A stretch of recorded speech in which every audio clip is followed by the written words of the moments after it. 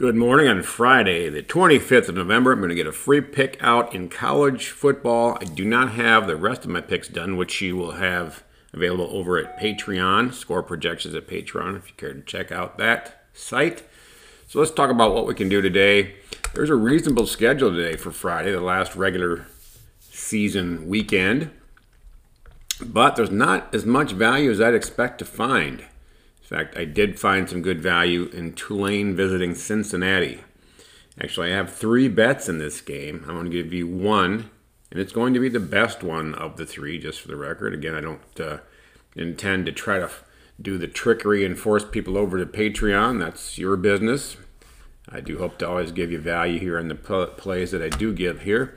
So I'm going to take the over 44.5 in this game. Honestly, I think it's about 10 points too low, which is an enormous amount of value in a college football game.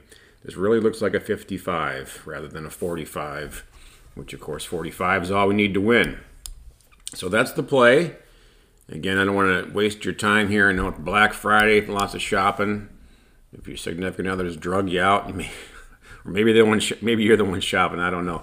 But it does look like so much more than a 44.5 game. I do not see Tulane scoring any less than 23 in this game on their own. They're a 1-point underdog. And I have Cincinnati as no less than 21. Now, obviously, if you add that up, that's 44. That is the worst case scenario.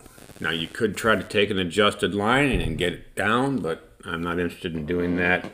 I like the idea of just being over the 44.5. The upside is significant on this game where we could get between the two teams as high as 73 points. So if you're looking at that range, 44 to 73, you know how strong I feel about the over in this game. Now, there's no locks. This is not something that you should try to pay for your Black Friday shopping spree on. But I really like the game. And I hope you do too, and I hope you have luck with it if you agree. Good luck.